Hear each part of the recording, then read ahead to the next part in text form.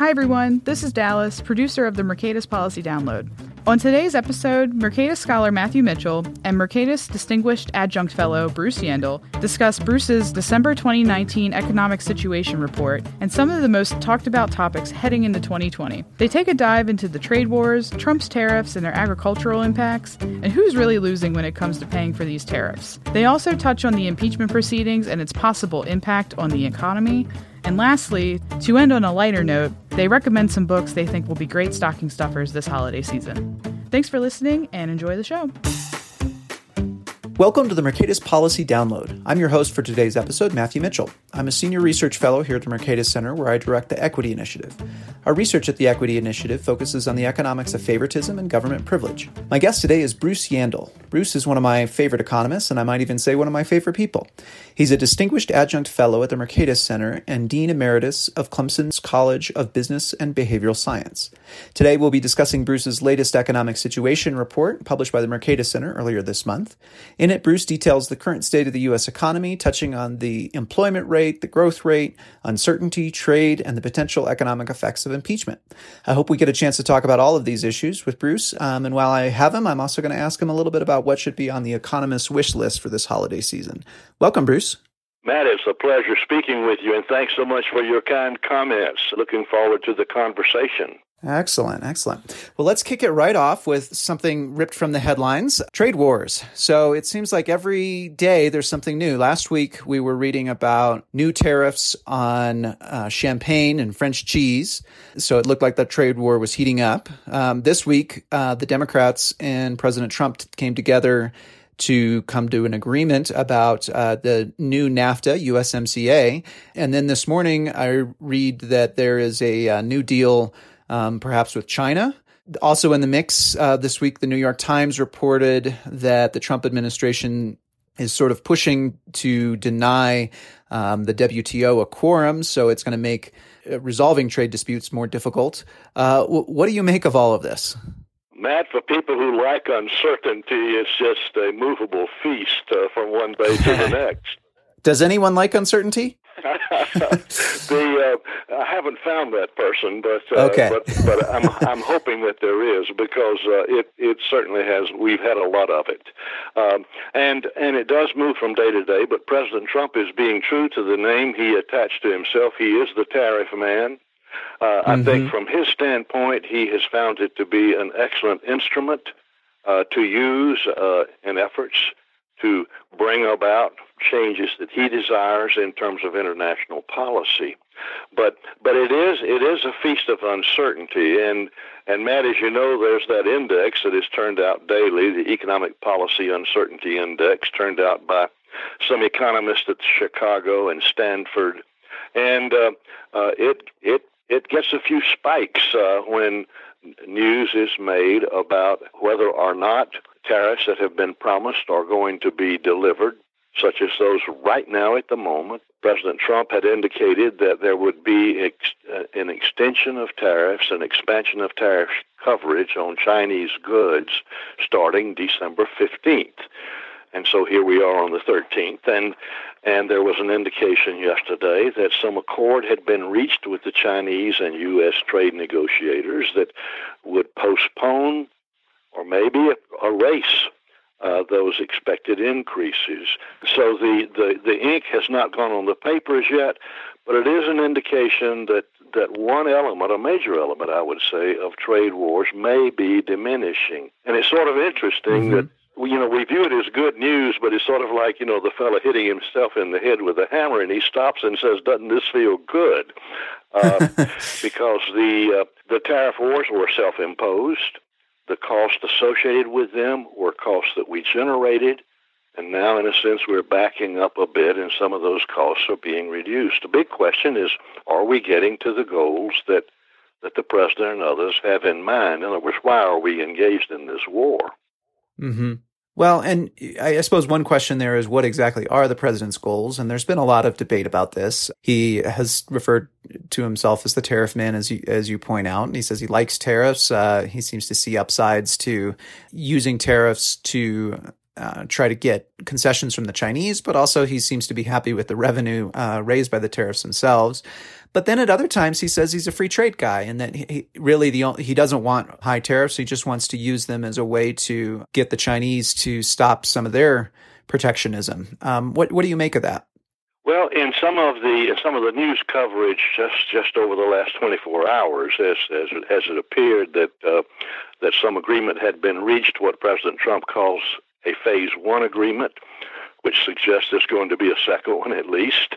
But in the news release, there was an indication that a couple of other troublesome areas are being addressed. One of those is protection, enforcement of intellectual property rights, which has been an ongoing complaint with U.S. firms and others from other countries who build facilities in China, and in doing so, they know they're putting at risk their trade secrets, or either their patents, their intellectual property rights may walk out the door. And so there is some indication that China is making certain promises with respect to that. Another bone of contention has to do with what is called currency manipulation, where one looking at data would say, hey, the Chinese are manipulating the value of their currency in order to give themselves an advantage in international markets. Which is to suggest we don't do that, but other countries do. We all, in a sense, manipulate our currency, maybe not deliberately for trade reasons, but for other reasons. But in any case, that seems to be being addressed in this new accord. And another just outright trade item, which relates to the sector in our economy that was probably hurt most by the trade wars, that being agriculture. China had been, until the trade wars, the number one U.S. market for agricultural products produced here, particularly for soybeans, hard grains, pork. And that market fell by 24% after the wars commenced in 2018. And so now there is a promise from the Chinese that, hey, we're going to buy a lot of soybeans. And in his exuberance, as reported in the paper, President Trump said they're going to buy $50 billion of grains in 2020. Well, China's never bought at that level. The most we've ever seen from the U.S. is in the 20s, 22, 23 billion. But nonetheless, sounds like Santa Claus to me, and I'm sure the grain producers and sellers in the U.S. are glad to see some immediate recovery of their market. Yeah. But Matthew brushed up against that thing of tariffs, and I guess it's always a matter of your point of view, of course. But when a country like the U.S. is in a habit of running a deficit and expanding federal debt at a quick pace, revenue coming into the Treasury may look good no matter what the source. And this administration has pointed out that the revenues that we're getting from our tariffs are helping to offset losses elsewhere. It's a pretty big number. Right now we're running at about $70 billion annually in tariff revenues. That's up from what had been a kind of norm of 7 to 10%. Annually, it began to rise with the trade wars. But if you want to look at that number in another way, you would ask, well, who's really paying this? That's what I was going to ask. Who's losing? $70 billion. And so we have to look at that too. So who is losing? President Trump, of course, insists that the Chinese are paying the tariffs. Most economists have a similar reaction that they have when a progressive politician says, oh, don't worry, I'm going to just impose a tax on the rich and nobody else will pay it. Who really pays the tariffs? Well, if we get down to just the simple mechanics of it, we can say, well, there's a ship that is coming into port. We can take any ports. The port of Charleston, South Carolina, is a big one on the East Coast. And so a ship is approaching. It's coming from China. It's loaded with Chinese goods. And in order to get permission for that ship to dock and unload, someone has to go down to the customs office and clear the merchandise. that's some American that goes down to the customs office or an agent for that American, and when they go in the door and they say, okay, what have we got to do to unload the merchandise that my client or that I have ordered from China? And someone will say, well, you got to pay a bill here. And so the tariffs or custom duties have to be paid before the goods are unloaded, and they get paid for by an American paying with American money. And so it's not some Chinese that shows up there and says, Right. hey, I want to pay to get these goods off the ship. It's an American. And then we say, well, okay, so there's an increase, perhaps a 25% tariff as a result of the trade wars, and somebody shells that out. Okay, well, does the check bounce? Who has the money in the bank, and where did it come from? And so someone buys the goods, they pay more for the goods. If they're consumer goods, then there's an attempt to push that cost forward in consumer markets, at least part of it, if not all of it. If it's hard to push forward, then the firm who bought the goods says, well, we're going to swallow real hard and take some of this out of our hide temporarily, maybe. And so our profits won't be as high in the next quarter as they would be. And we're going to ask our employees to forego wage increases this year. And so that burden does shift around, but you never find someone saying, well, we're going to call on the Chinese over there to send us a check.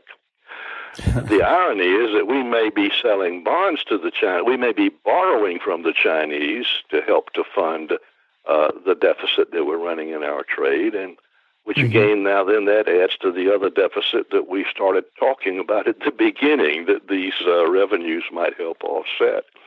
But it seems to me, Matt, that it's really hard to show using economic analysis and data that the Chinese people are paying even a part of the tariffs. There's some possibility there. The producer of those Chinese goods who wants to keep selling in America in the face of higher prices being imposed might say, wow, we're going to take some of it out of our hide, and we're going to temporarily lower some prices. And so then some of that burden does fall on Chinese producers. But most of it, and most likely all of it, will get pushed forward to American buyers. Yeah. Now, one of the things when we talk about this, essentially what you are painting here is a picture that economists would be rather familiar with. Maybe the best way that they have to present this is on a chalkboard, where you show what's called a deadweight loss or an excess burden. And this is an important concept in economics. It's basically the idea that often you have situations where policy causes some people to win and other people to lose. In this case, the winners are domestic producers. They are able to capture more of the market, and they're able to charge at a higher price than they otherwise would. The losers are American consumers who have to pay higher prices for goods and services.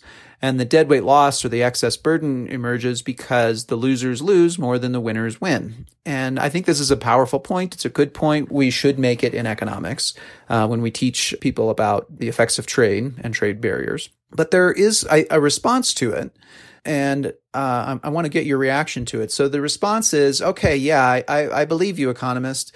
A barrier to trade raises prices, and if you add up all of the extra amount that Americans pay for goods and services, and you compare that to the extra profits that American producers get from the trade barrier, yeah, I believe you that the costs outweigh the benefits. But I really still don't care because those costs are so minor to the consumers. They pay a little bit extra for socks each year.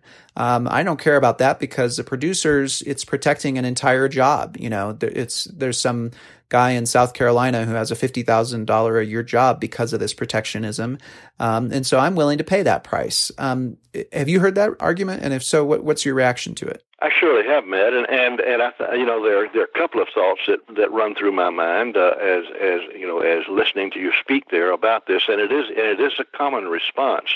The first thought is there's something about us and our makeup that comes from evolutionary forces by which we emerged over millions of years, we human beings, and we emerged in small groups.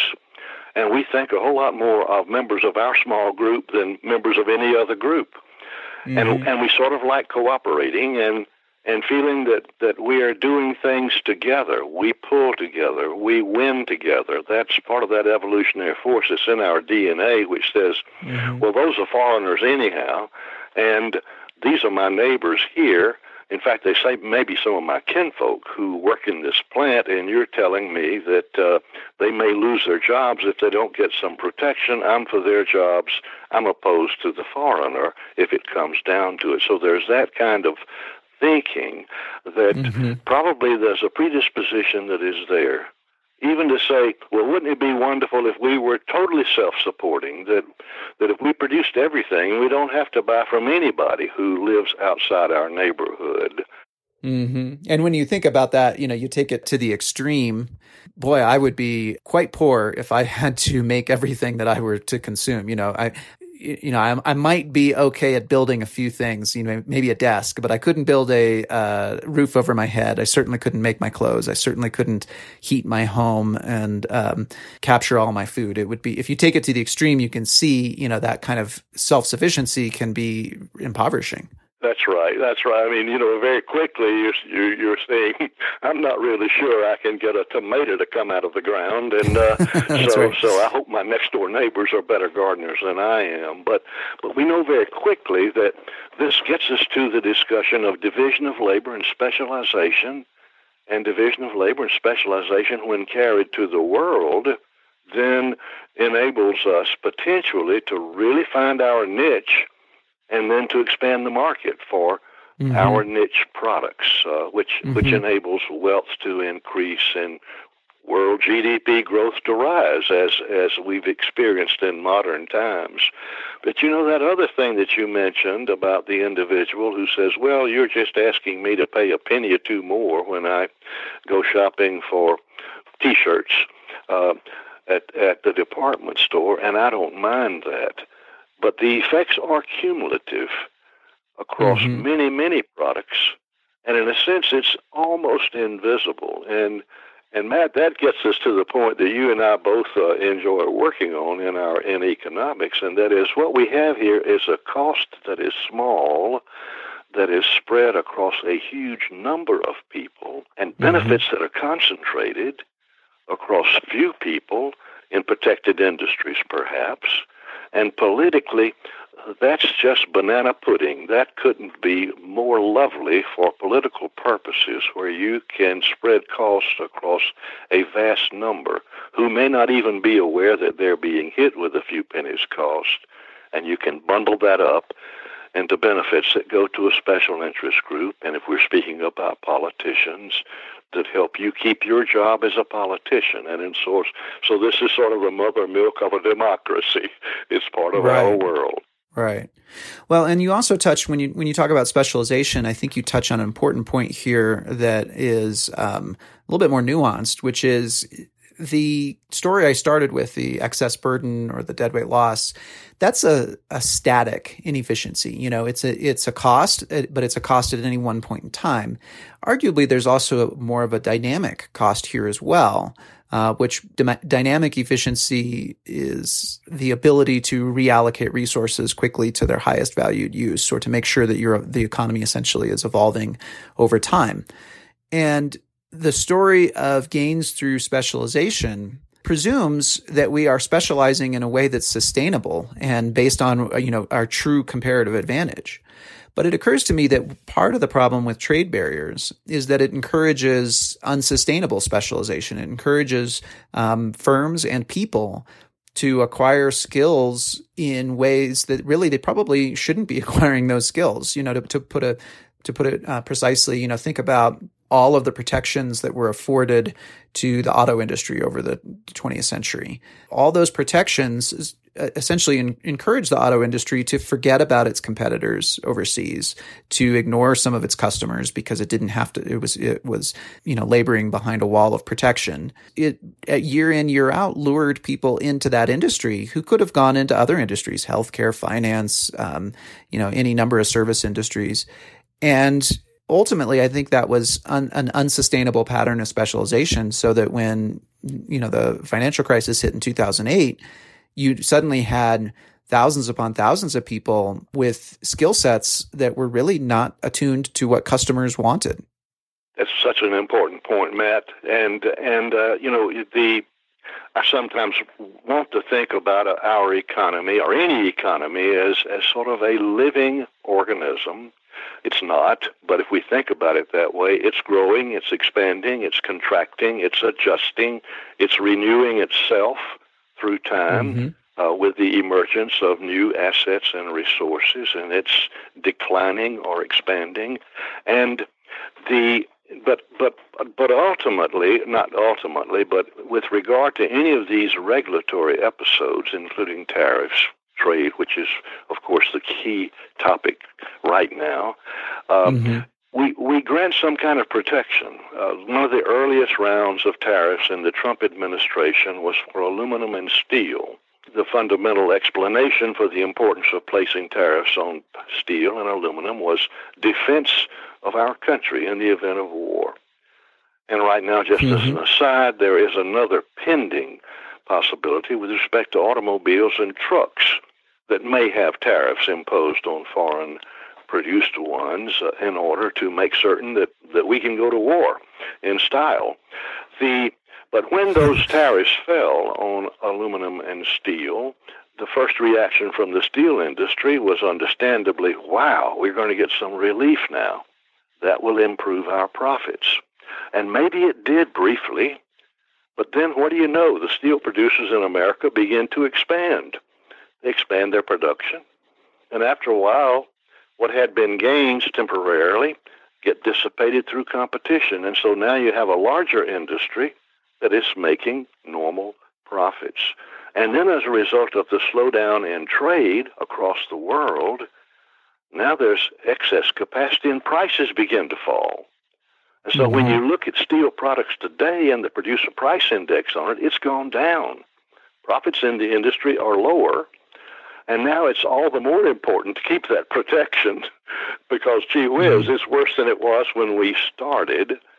And as a result of this, not just picking on steel, but aluminum or any other industry, you have a more vulnerable group of individuals and assets than you had before it started, with growing pressure to, well, let's keep this thing going because it's even more necessary than we thought it was at the outset. And then, just as you've indicated, this living, breathing, as I like to think of it, economic organism has now made itself more vulnerable for future change in a competitive world trade environment, and more likely that there would be a strong political basis made for keeping the protection going. Once we get into that hothouse, we want to keep the door closed, don't want a crack in the window, and if possible, turn up the heat a little bit. It feels so good. And when you're talking about hothouse, just for the listeners' benefit, this is a metaphor that Adam Smith gave us in his excellent magnum opus, The Wealth of Nations from 1776. And there he made the case that you could, through subsidies and through trade contrivances and things like that, you could encourage people to grow grapes in Scotland in hothouses. And, you could probably produce some pretty good wine that way, but it would be, 30 times more expensive than wine produced in Portugal. And, the point here is people should produce and specialize based on their genuine comparative advantage. Don't try to artificially push it one way or the other, because you're going to lure them outside of their comparative advantage. You're going to lure them into producing things that really they have no business producing. Good point. So, well, let's shift here a little bit to a couple other questions that we've got a few minutes left. One of the things I wanted to ask you about, because you touched on it in your report, is impeachment. So, as we are speaking right now, the Judiciary Committee is getting ready to vote on articles of impeachment. What kind of effect do you think this is going to have on the economy, if any? Tie this in also to the idea of uncertainty, which you addressed earlier in relation to trade. Matt, it's hard. It's hard for us to find a basis based on data and reason to attempt to say, well, let's get an estimate of the economic effects of impeachment processes when they take place, because it's a pretty small sample. There's only one modern instance, and that's the impeachment of President Clinton.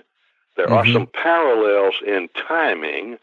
Just ironically, the impeachment proceedings were voted out in the Clinton episode on December 28th, 1998, and then the trial in the Senate started in early January.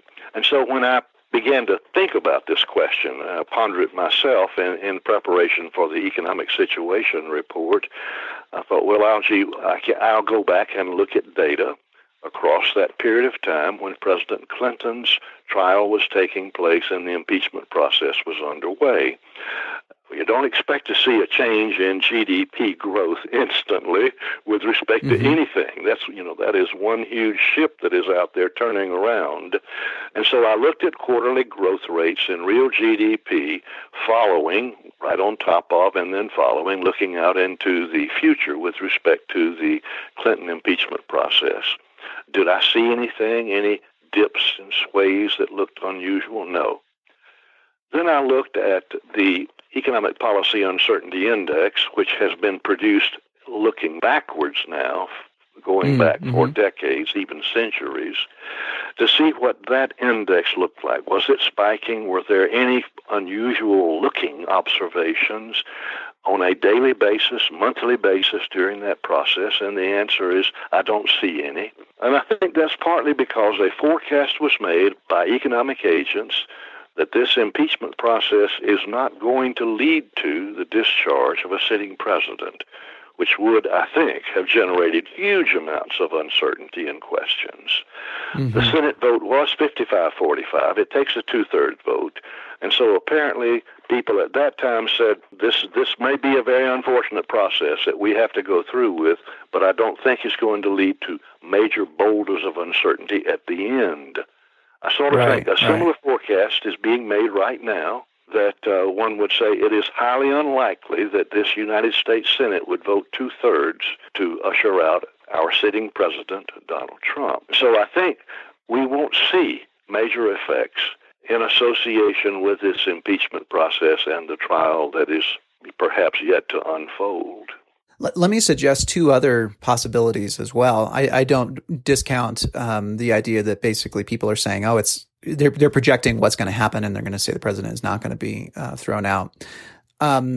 But it's also possible that they may be thinking, even if he is thrown out, maybe it won't make a big difference. And there could be a couple reasons for this. One, of course, is, under the Constitution, the vice president becomes president. And basically, since the election of 1800, the vice president has been the same party as the president, or at least chosen by him. And so people are seeing some continuity there. And then the other possibility is that I wonder the degree to which we way overestimate the influence of the president on the economy.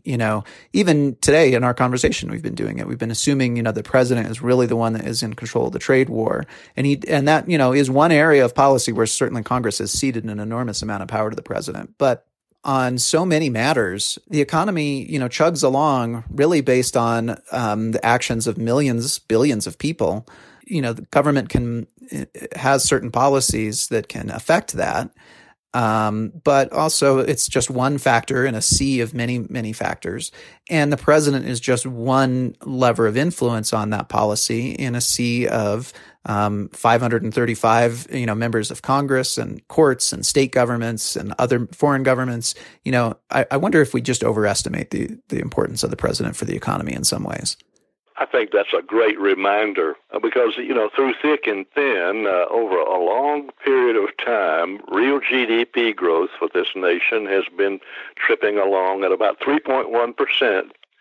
Decade after decade. We have our ups and downs and our recessions and our periods of prosperity, and we certainly have to grant that right now, in recent decades, we are at a lower number than that.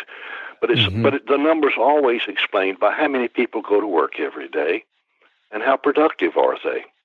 If more people go to work every day and they're more productive, GDP goes up. And so, back to your basic point, there may be some fireworks going off that are going to affect some of the people who might go to work over the next month or two or over the next year. That's going to make this number wiggle up and down. But in a sense, it almost has a life of its own. politics matters, policy matters a lot, and it can matter for just a few percentages of the population or the economy, and a few percentages of this big economy does make a big difference in total prosperity. But I think you make a really good point. It's what we do on a day-to-day basis, whether we get up and go to work and how hard we work and what we work with, that ultimately is going to determine what we are able to take home in our paychecks and the levels of consumption that we enjoy on a year-to-year basis. Yeah, I agree. Well, we've touched on Adam Smith already. I want to talk about another Adam Smith. He was a colleague of mine in graduate school, and he actually was your grandson. Holidays are coming around the corner. I want to make a plug for a book that you wrote with your grandson, the younger Adam Smith, that explores one of the ideas that you are intimately associated with, which is the concept of bootleggers and Baptists. Do you want to explain that real quickly, what the concept there is? Thanks for the plug for the book and for mentioning my grandson, Adam Smith. And Matt, I have to tell you, it makes me feel a little bit older than I would feel otherwise, knowing that I'm the grandfather of Adam Smith. But I'm proud to have the connection. Thank you for mentioning it. But the theory of bootleggers and Baptists, you almost get the message when I say bootleggers and Baptists in the context of the regulation of the sale and consumption of alcoholic beverages in the United States. Almost every state, every city has rules and regulations that relate to the sale, if not the consumption, of alcoholic beverages. It's a highly regulated activity. And over many, many years, there were two groups of people, particularly in rural areas, who favored regulation and shutting down liquor stores on Sunday. Those were the local bootleggers who were able to eliminate competition at least a day a week when they had the market to themselves. And the good Baptists, and I could say Methodists and other denominational individuals, but the good Baptists who wanted to see a diminution of the consumption of alcohol, at least on Sunday. And so you had two very different groups who wanted the same political outcome. And so when the issue came up in the state capitol, you didn't expect to see the bootleggers down with placards in front of the State House saying, "Help your local bootlegger earn a dishonest living." You had the good Baptists and the good Methodists who were down saying, "Make this world a better place." And so they could take the high moral ground and bring about an outcome that enabled the bootleggers to laugh all the way to the bank. So when we look at regulations, almost inevitably, particularly if it's a regulation that has a social element to it, and especially environmental regulations, we see that environmentalists play the role of the Baptists. They are out there making a deep moral appeal, particularly now with global climate change. It's as if we have the end of the world at stake. What could be a more moral, challenging issue than that? And then you have the folks who say, well, you get the regulations tweaked just right, and we'll join your effort. And so we have to look not just at regulation, but the characteristics of regulation. Bootleggers on the environmental front love technical regulation, command and control. Tell us exactly how to do it. And by the way, please adopt the way I'm doing it and impose it on my competitors. I can raise my rivals' cost. The bootleggers do not like the use of taxes and fees, economic incentives, the use of property rights for bringing about a reduction in the discharge of particular pollutants. The environmentalists, more or less, are indifferent. They just want to get tough.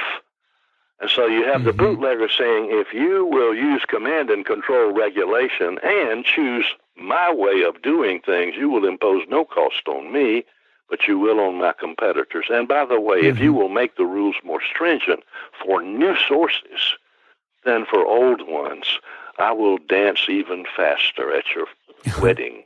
The U.S. has a pattern of environmental regulation that has stricter new source performance standards than for existing ones. Our pattern does not use economic incentives, fees, emission charges, or property rights We use command and control regulation, which is the most costly way to go about protecting the environment. It can be demonstrated and has been countless times. But we're making huge progress, and the environmentalists have a lot to celebrate. So we have a world of bootleggers and Baptists that sort of play a tune that helps to predict what we will see on the regulatory front. I love that story. And I one of the things I love about it is, well, I suppose there's two things. One is, it goes against, I think, so many intuitions that people have that regulations are always pro-consumer and harmful to producers, that environmentalists and producers are always on opposite sides of issues of regulation. It really cuts against both of those presumptions. And then I also love that when you start to dig into it, boy, it really does explain so much of regulation and the way it actually plays out. And I always find it funny, reporters will occasionally stumble across this and they'll write a story like, oh, wow, this is really interesting. It looks like these businesses actually want the regulation. Isn't that weird? And whenever I run across those headlines, I think, no, it's not weird at all. You need to go read Bruce Yandel, and you'll understand what's going on here. Well, I hope it keeps shedding some light. It appears that examples pop up daily, Matt. They do.